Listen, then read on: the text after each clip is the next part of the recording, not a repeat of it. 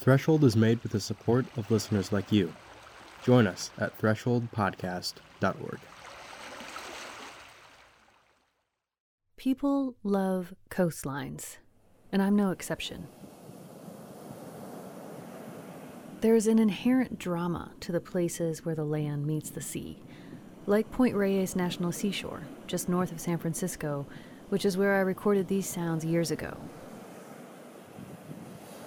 I love being in this place, right on the edge of the continent, with all of North America behind me and all of the vast Pacific Ocean in front of me. Humans have always been drawn to coastlines for all kinds of economic and cultural reasons.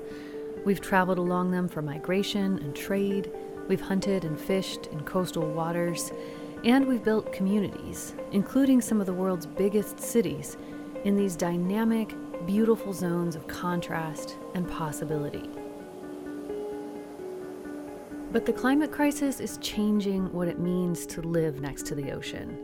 Even if we keep warming to 1.5 degrees, average sea levels at the end of this century will be about a foot higher than they were in the year 2000. That's roughly a third of a meter.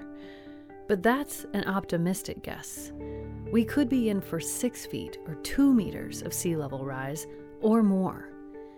And that leads to all kinds of questions. Where are all of the people who live on the coasts going to go? How do we build or maintain infrastructure in a world where the shoreline keeps changing?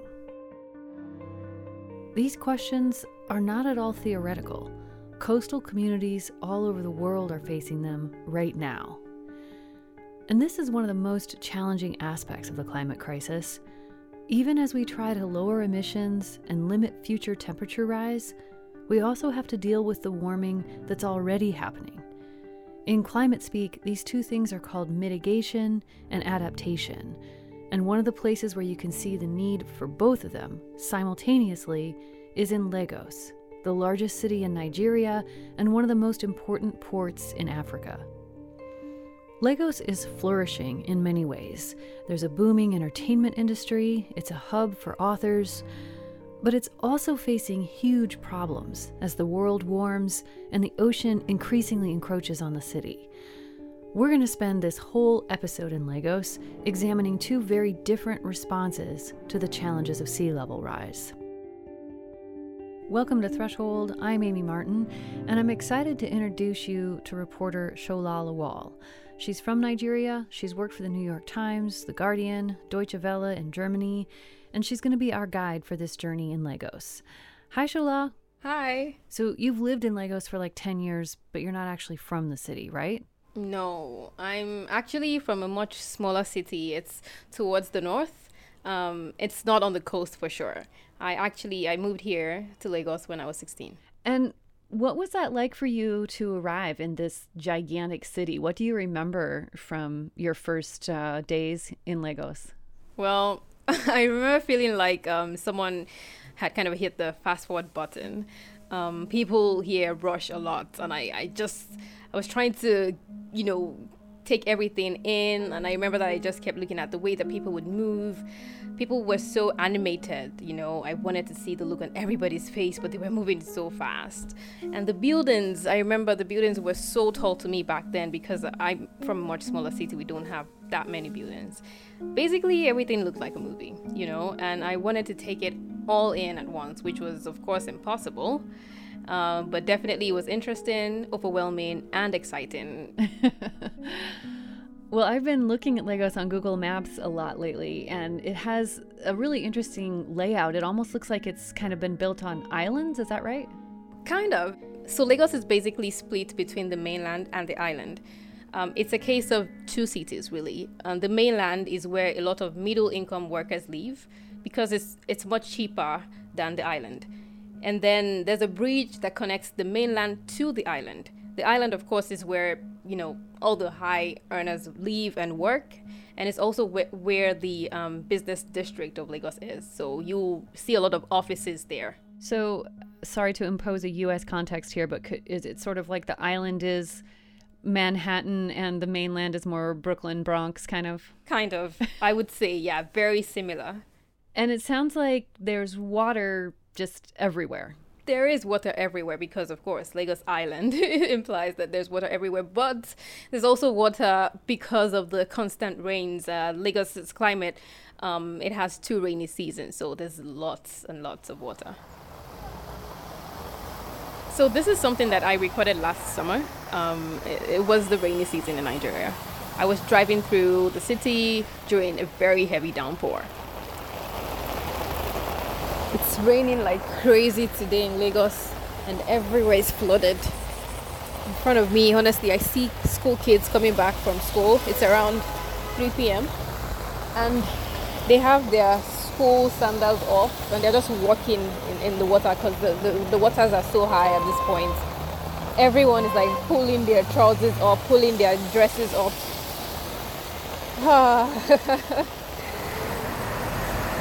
Cars are really struggling to pass through this sea of a road, and the water really comes pretty close to the door handle of a normal sedan. So that sounds kind of scary. It was a little scary, maybe very scary, but it's also completely an ordinary experience in Lagos. Lagos has a really poor drainage system, so streets and buildings get flooded all the time. And when you add the rising seas to the mix, you realize that Lagos is actually disappearing. The coast right now is already eroding. So there's less land, but more and more people, right? I keep hearing about how Lagos is growing. That is correct. The greater Lagos area has about 20 million people, and more people are coming in all of the time. I mean, something like 2,000 people move to the city every week just from other parts of Nigeria. And then there are more people coming in from neighboring countries, people coming in for work, people coming in for business. Real estate prices, of course, because of this, are really expensive, really sort of way out of reach for a lot of people. So folks are kind of living just wherever they can. They're building informal communities without basic infrastructure just to survive and make sure that they stay in the city. And you spent time in one of those communities as part of your reporting for this season, yeah?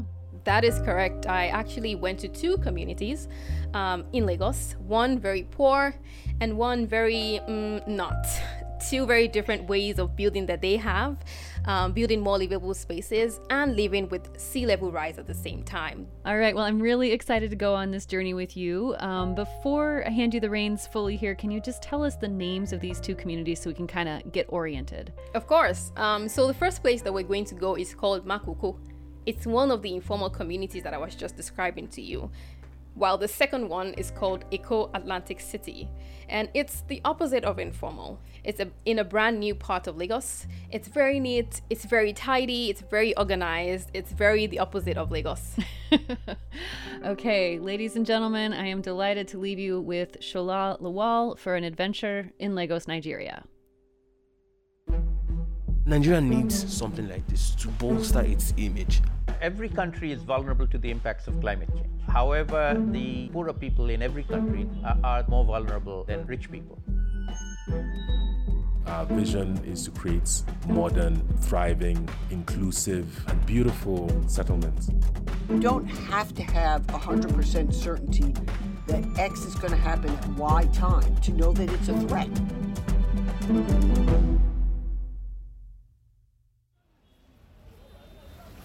I'm walking through a part of Lagos I've never visited before.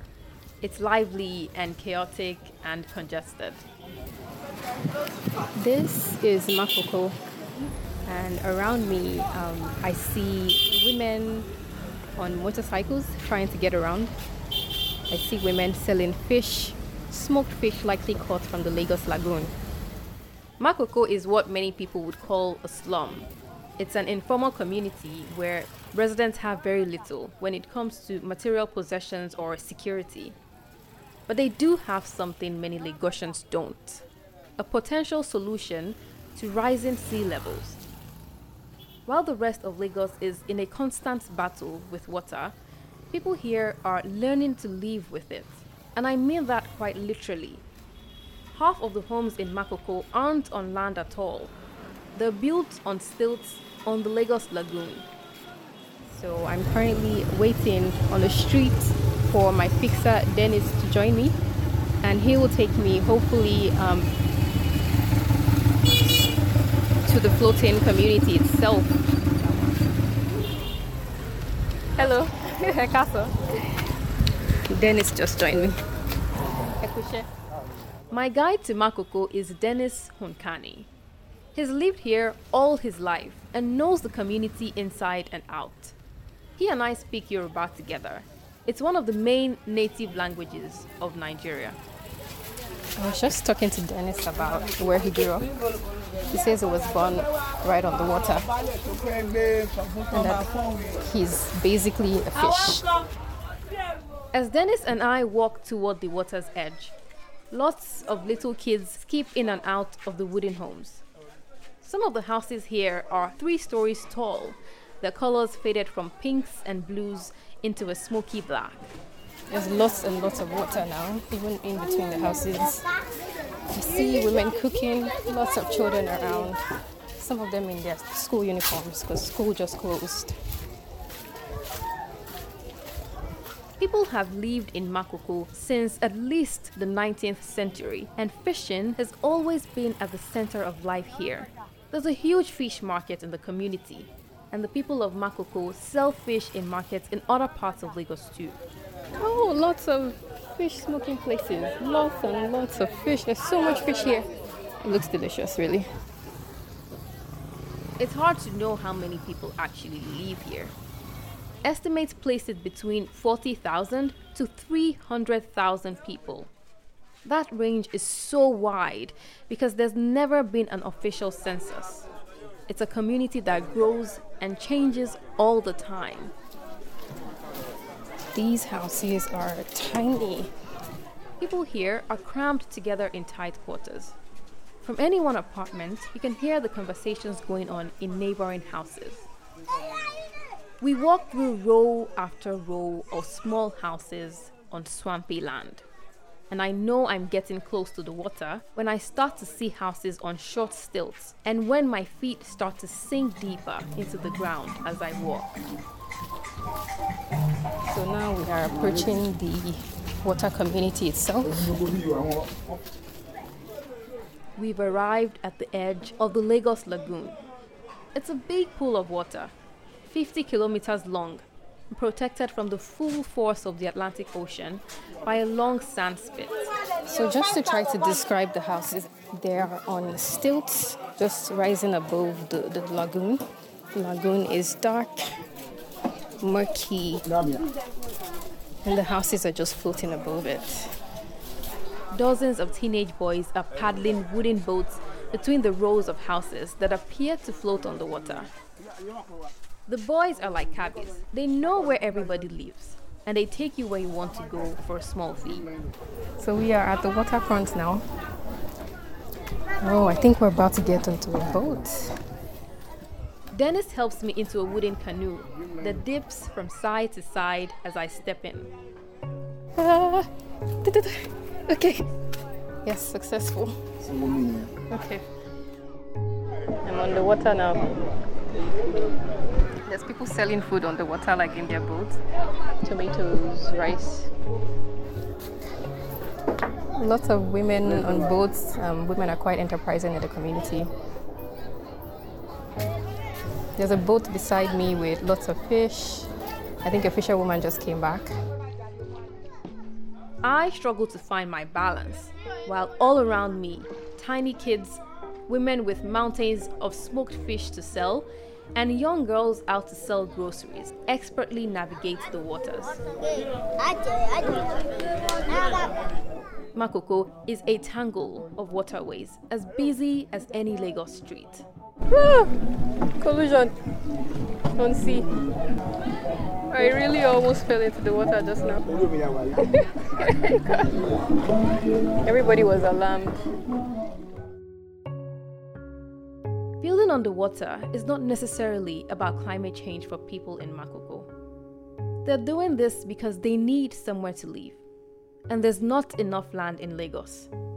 And it's not that climate change and rising waters don't impact the people of Makoko.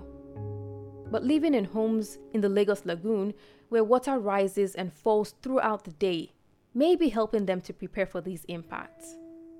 They have first-hand lived experience with ever-changing sea levels, and they've built their homes on stilts with those changes in mind. They figured out how to trade and move around their community in canoes instead of cars or buses. The people of Makoko are doing what people have done in all kinds of habitats for all of human history, really. They're turning this unlikely place into a home using their resourcefulness and their determination. In front of me is a house that is being renovated. Dennis introduces me to Michael Father. Everyone here just calls him Father. He's a carpenter, and his specialty is building on water. 12 lower, 6 know me. Father tells me that the trick to building a water house is a very strong foundation. He says he starts with stilts about 12 feet long, which he pounds halfway into the bed of the lagoon. He uses a special wood that doesn't easily rot. It's called pakpa in our native Yoruba language. Father makes the foundations of the homes, and then people add their own personal touches. Some houses here are painted in bright colors, and others are just plain wood. To build a home here in Makoko, you spend about ₦1 million. That's around $2,000. It's much cheaper than buying a house in other parts of Lagos. Still, in Nigeria, the minimum wage is low. It's the equivalent of about $70 a month. So spending $2,000 to build a floating home is big money for many people. Father says it takes a lot of effort to make the foundations for the floating houses. Weeks sometimes. But that effort pays off. He says houses here can stand for 20 years before collapsing into the lagoon. Still, a lot of basic infrastructure is missing in Makoko. Most people have electricity, but there's no indoor plumbing or proper garbage disposal, and there are no hospitals in the community. Father's wife, Victoria, told me that the difficulty in getting to a health center can actually lead to some very dangerous situations, especially for women.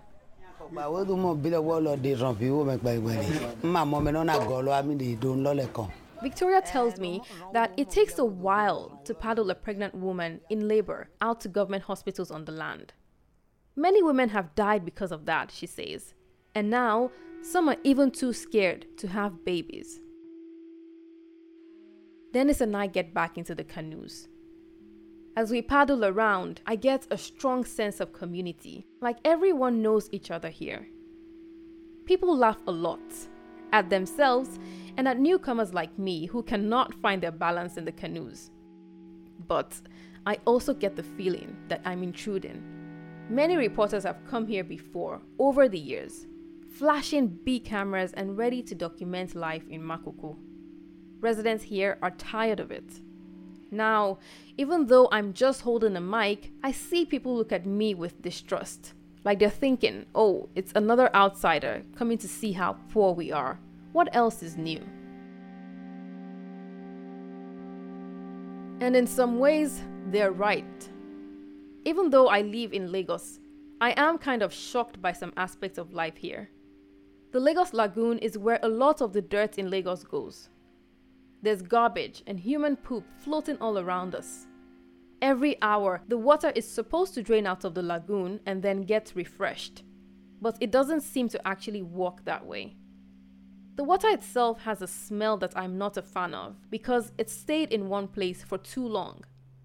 The smell sticks to the back of my tongue, making it hard to swallow. Sometimes, I hold my breath till I feel lightheaded. There's too much smoke too, from all the fish the women are processing. No matter how sunny it is in Lagos, Makoko always has its own foggy ambience. A lot of people dream about living next to a beautiful wide open beach. But living right in the water, especially if that water is a stagnant lagoon, is another thing entirely. It's hard, but it may also be the wave of the future for Lagos. The city has a growing population, limited land area, poor drainage systems, and a natural tendency to flood. When the heavy rains start, as they do every year in April and in October, the water has nowhere to go. The cradle of civilization is known to be settled around water in Mesopotamia, and cities have always settled around water because of agriculture, infrastructure, transportation. That's Kunle Adeyemi, an architect from Lagos.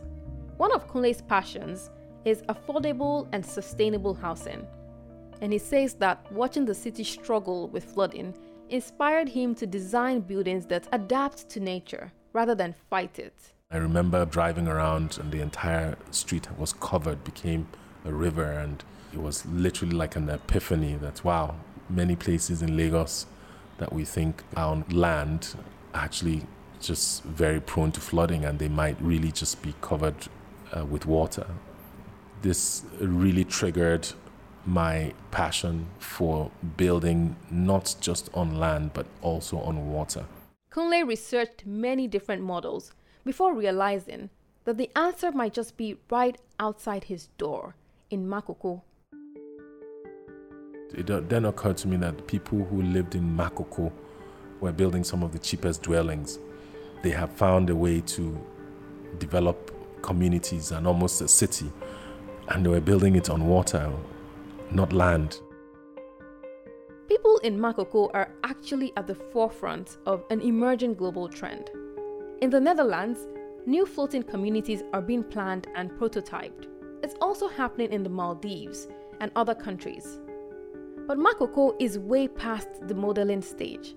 It's happening. People are living this experiment right now. And Kunle has ideas for how to improve it. We're developing infrastructure solutions for managing wastes, managing water, clean water.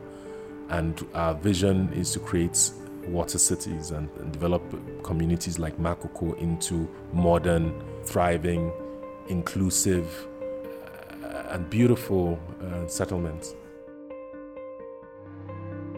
Many of Africa's large cities are on the coast. And in Lagos, half of the population lives within 2 meters of the sea. That's 6 feet. In the next 50 years, seas are predicted to rise by 1 meter here. That would displace about 2 to 3 million people here in Lagos alone. But this is definitely not just an African problem.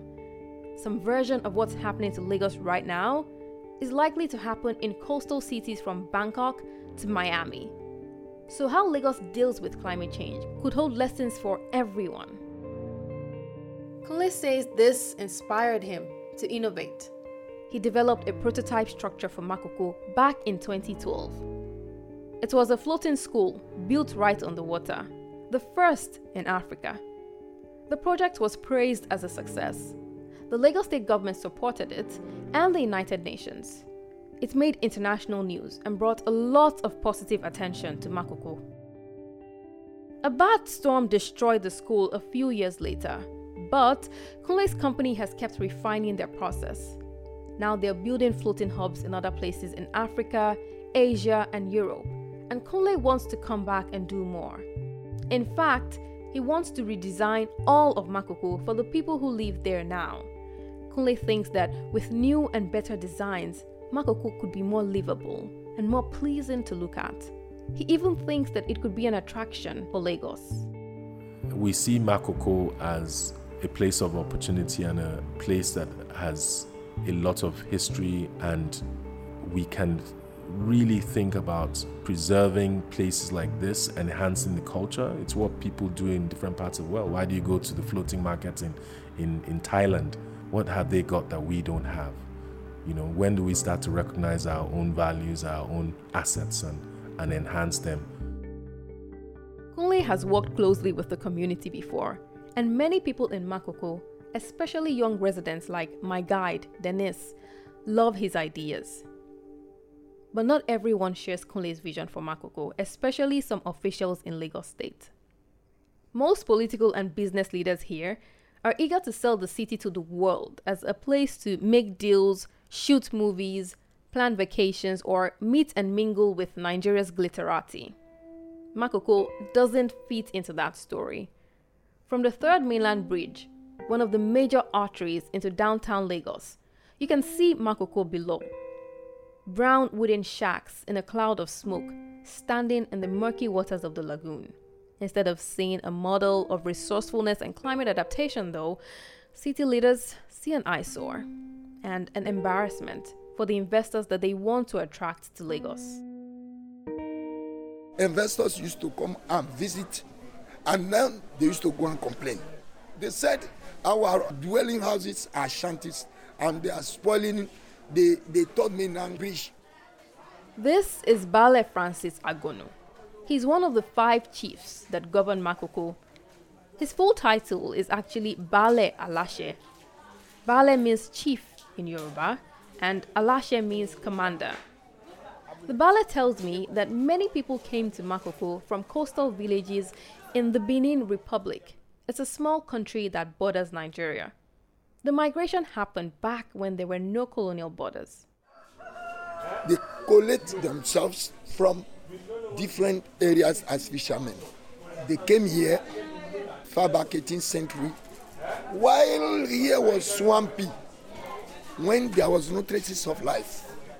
The Bale says the Lagos royal family unofficially loaned the land around Makoko to the first settlers here, so they could live close to the water and fish. It is waterfall property because we are waterbound, we are fishermen, and we live on water. Living on water is our main gain.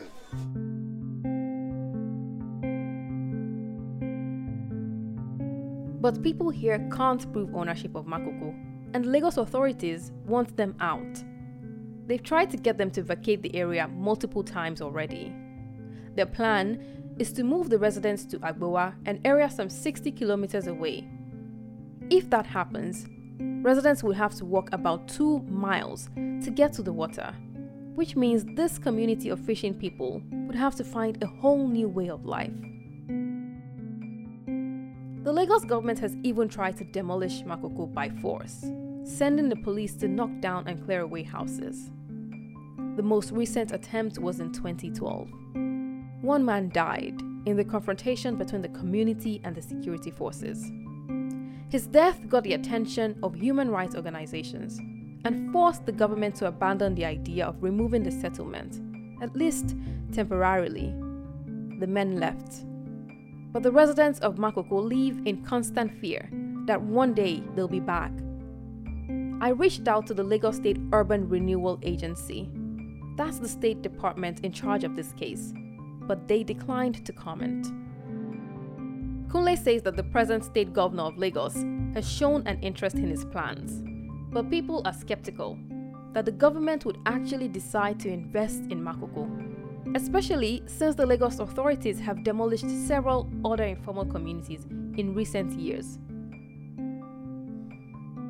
So there's a lot at stake here for a lot of people. If people are forced out of Makoko, the fishermen here will struggle to survive, and Lagosians will struggle too. They'll have fewer fish available to buy and a lot more people on the streets looking for somewhere to live. Some people here swear to me that they'll resist being shipped to a far-off location, being forced away from the water. When I asked Bale what he would like me to tell the authorities, he said just that Makoko should not be demolished. With support from the city, he thinks that the people here can survive and thrive, especially as the world heats up. As we talk about climate change, things are, turning upside down. Bale says he hears about the flooding plaguing the rest of the city, but it's not something that he's bothered about because of the way his community lives on and with the water. We don't suffer for all those things. So Makoko, if government can give us peace, we too can be, ameliorating it by constructing very, very modern houses, floating houses. Everyone I spoke to in Makoko told me that they want Lagos officials to stop trying to destroy their homes. But there's a split in the community when it comes to Kunle Adeyemi's plans. While the younger generation seems really excited about upgrading this maze of floating shacks into an aesthetically pleasing landmark, Bale and the other chiefs aren't so sure. They worry that the architect's ideas could provoke the government to send in the security forces again. They want to keep quiet and try to stay under the radar. For now, Lagos authorities are focusing elsewhere. They see a lot of opportunities and money in developing pricey residential estates, places for very different types of Lagosians than those who live here on the lagoon. One of them is just 15 short kilometers from Makoko. I'm going to take you there, right after this short break.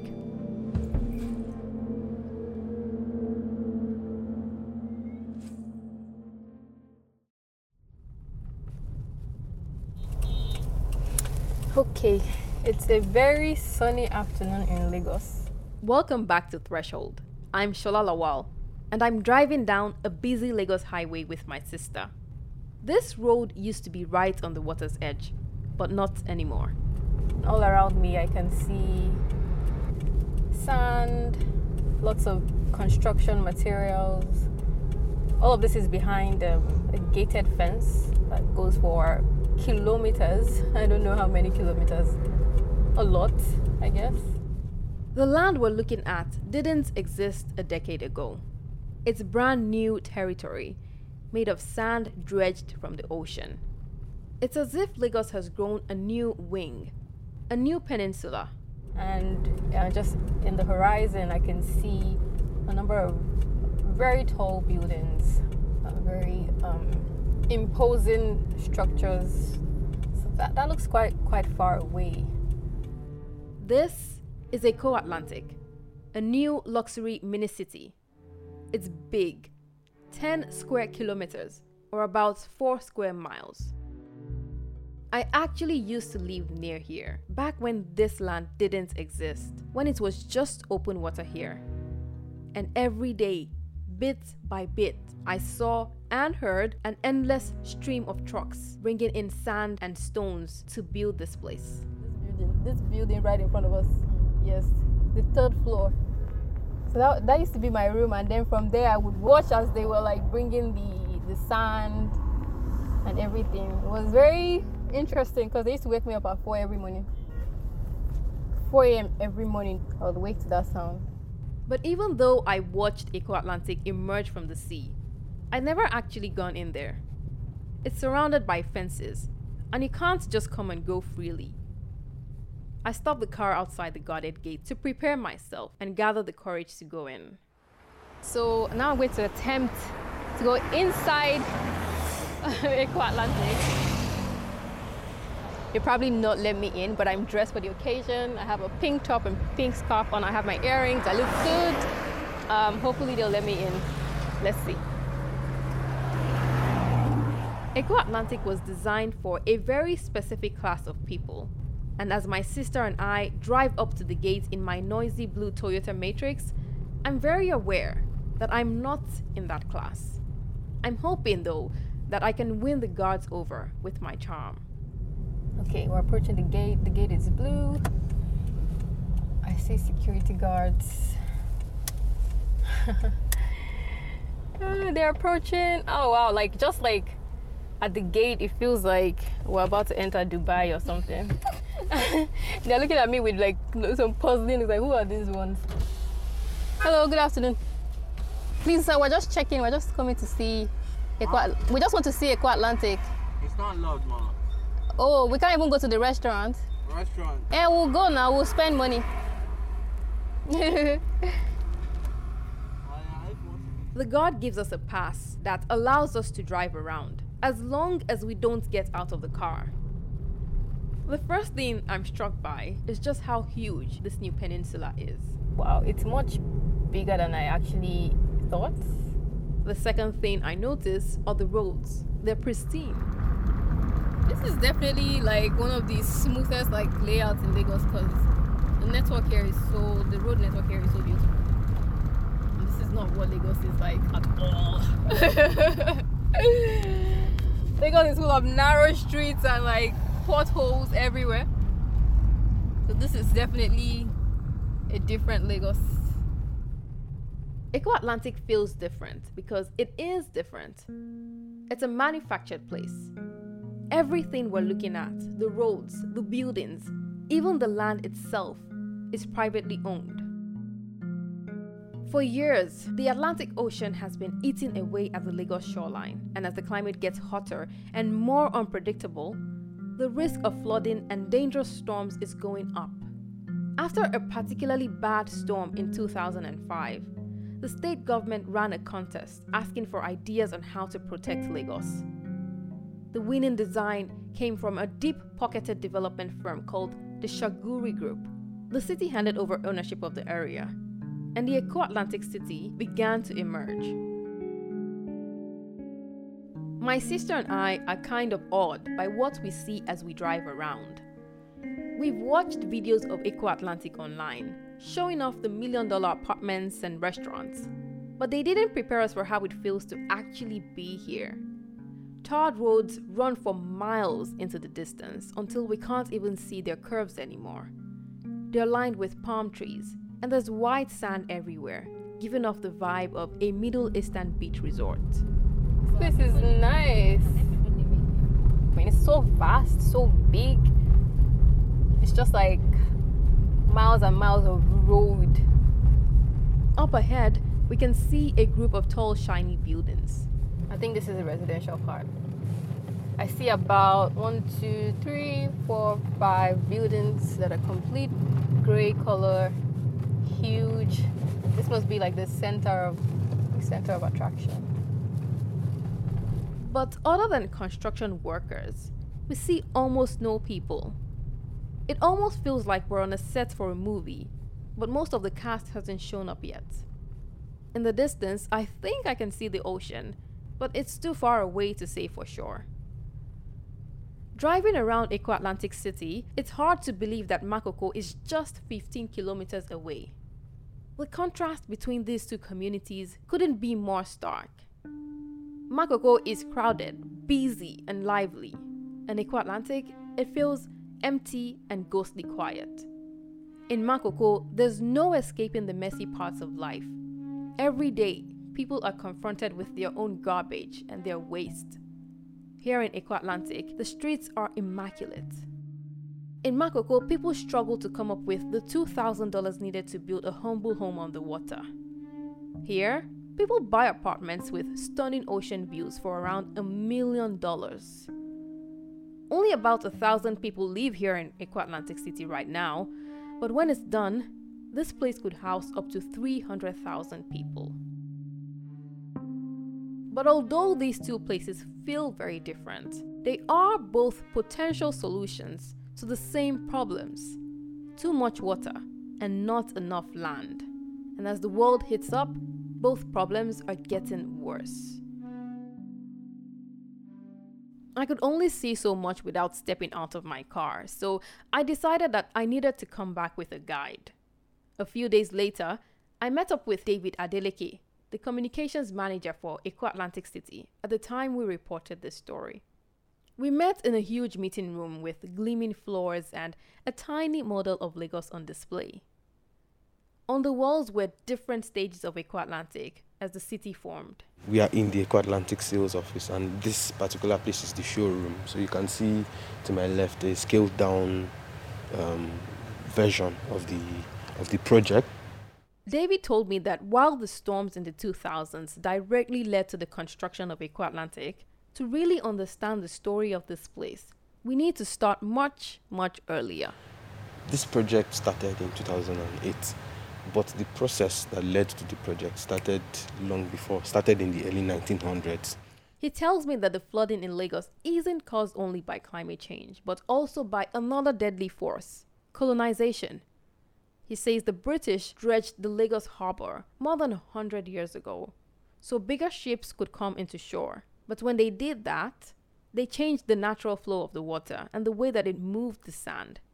One of Lagos's most important beaches, Bar Beach, began to disappear, and then the shoreline began to recede.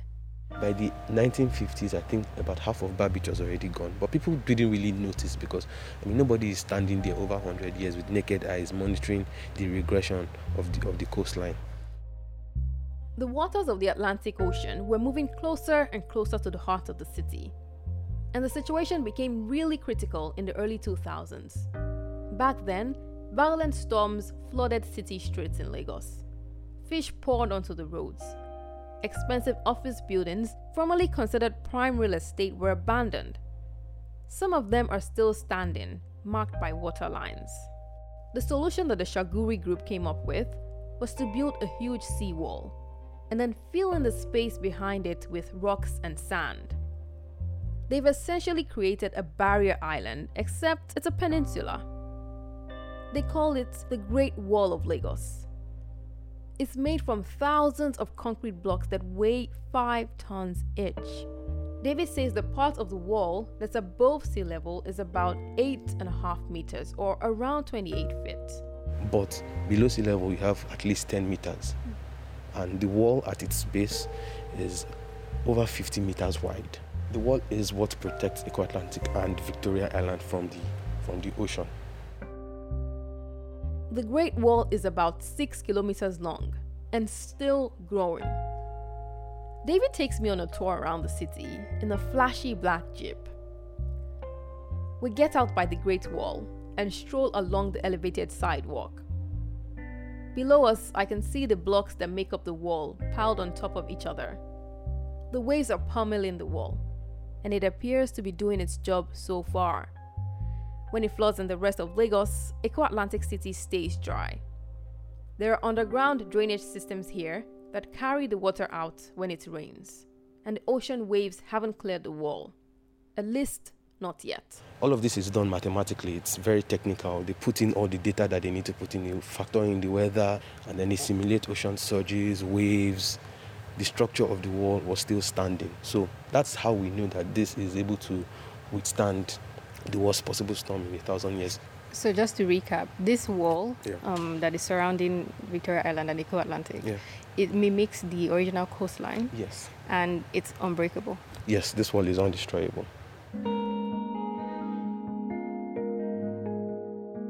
I'm troubled by David's certainty, especially in a world that's heating up as quickly as ours. We're seeing so-called 100-year floods happen every decade now, and there's just no telling how things could play out when more extreme weather conditions set in. Still, for some people, Eko Atlantic City holds a lot of hope. David says architects from neighboring countries like Ghana and Senegal are coming here for tips on how to respond to sea level rise in their own countries. Because it's not just a Nigerian issue, it's an issue that West African nations are. How do we put a stop to coastal erosion? Because people live in these places, right? So we need to find sustainable solutions for them. But even if the sea wall holds, there's the deeper question of who it's protecting, who this whole community is designed for. Eko Atlantic has its own power grid, its own sanitation system, its own housing, malls, schools, and an Olympic-sized swimming pool. It's a privately owned and privately operated community. Meanwhile, in the rest of Lagos, 2 out of 3 people live in informal communities like Makoko. Eko Atlantic is coming to life in a place where many people don't have access to piped water, where hundreds of thousands of people are constantly at risk that the government will boot them out of their homes. But Eko Atlantic is fully endorsed by the Lagos government. As David and I drive around, I see just one family that appears to actually live here. They're white. The only people who can afford Eko Atlantic City are Nigeria's wealthiest 1% and foreigners with big pockets. Talking to David, I get the sense that something else is at play for him and the developers behind Eko Atlantic City. Something beyond stopping coastal erosion and creating opportunities. Nigeria needs a project like this. Nigeria is the most populous black nation in the world. There is a symbol, there is a mindset that people attach to Nigeria. And Nigeria needs something like this to bolster its image. And it's not just for public relations sake, but for actual confidence, for something Nigerians need to be able to boast of. And this is what this project provides to Nigeria and Nigerians all over the world. So for David, Eko Atlantic City represents more than just a luxury seawall. I think he truly believes that the city gives Lagos attention on the world stage, that it commands respect, that it could boost tourism, and that it can become a historic monument someday, a monument like the Empire State Building or Lady Liberty. This is more than just a climate solution. It's an image and a story about what Lagos is and what it will be in the future.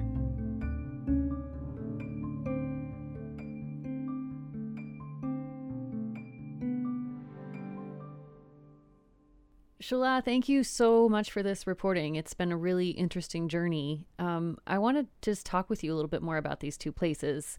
And I'm curious, as a Nigerian yourself, what do you think about what David just said about the importance of Eko Atlantic in terms of kind of like the image of Nigeria? Well, I think it's interesting, and I do see David's viewpoint.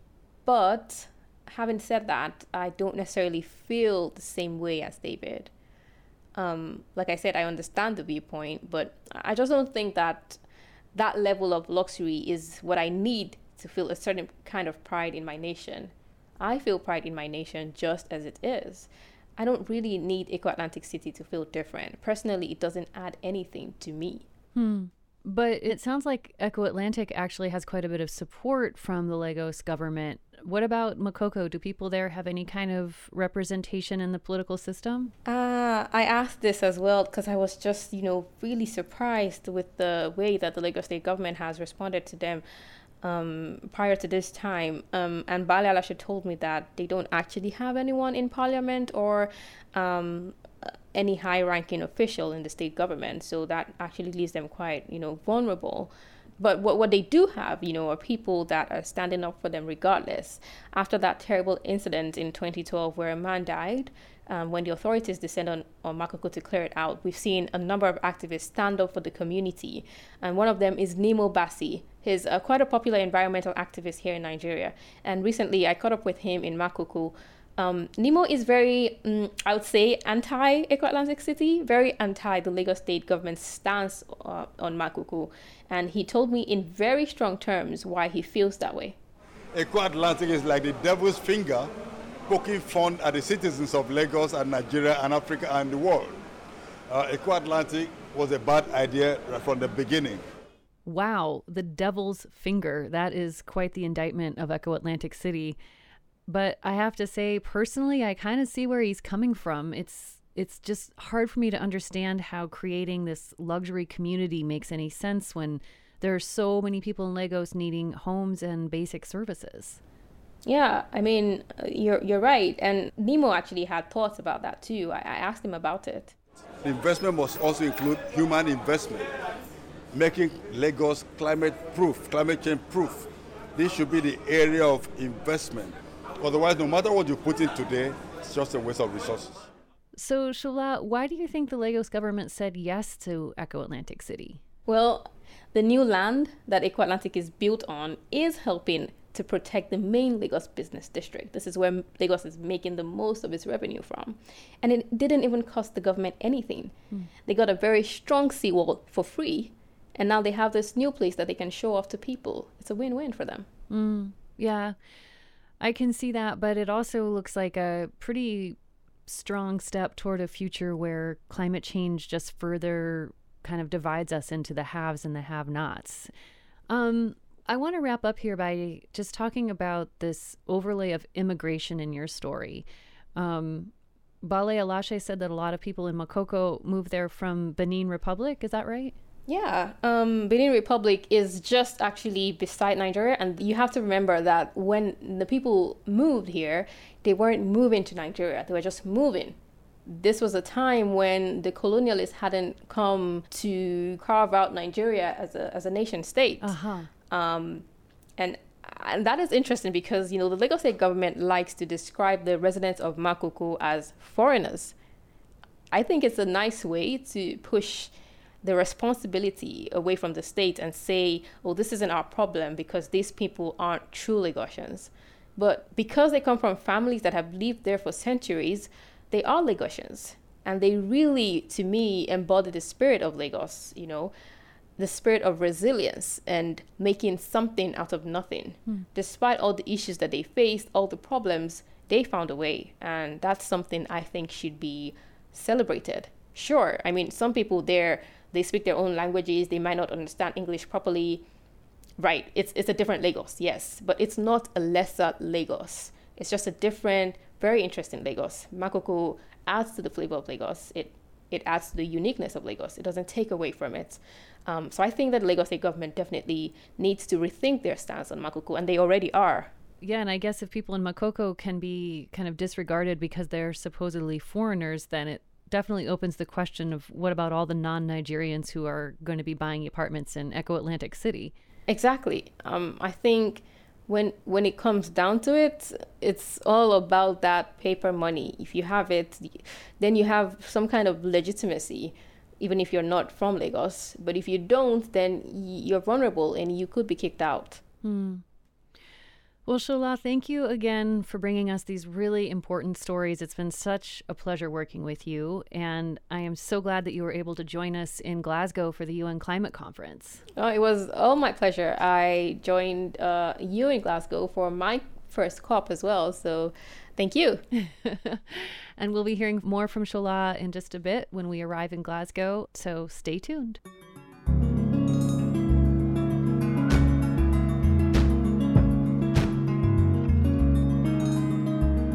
Hello, I'm Aloysius, calling from Brooklyn. Reporting for this season of Threshold was funded by the Park Foundation, the High Stakes Foundation, the Pleiades Foundation, Newsmatch, the Llewellyn Foundation, Montana Public Radio, and listeners. This work depends on people who believe in it and choose to support it. People like you. Join our community at thresholdpodcast.org.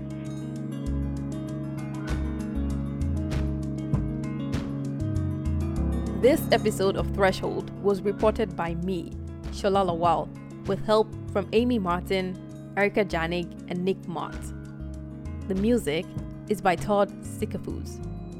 The rest of the Threshold team is Casey Simpson, Lenin Weisky, Eva Kalea, and Sam Moore. Our intern is Emery Veyo. Thanks to Sarah Smith, Sally Deng, Maggie Contreras, Hannah Carey, Dan Carreno, Luca Borghese, Julia Barry, Cara Cromwell, Katie DeFosco, Caroline Kurtz, and Gabby Piamonte. Special thanks to Dennis Honkani, George Denke, Kidan Araya, and Hassan Yahya. And special thanks to you, my listener, for traveling with me all the way to Lagos, Nigeria. Till next time.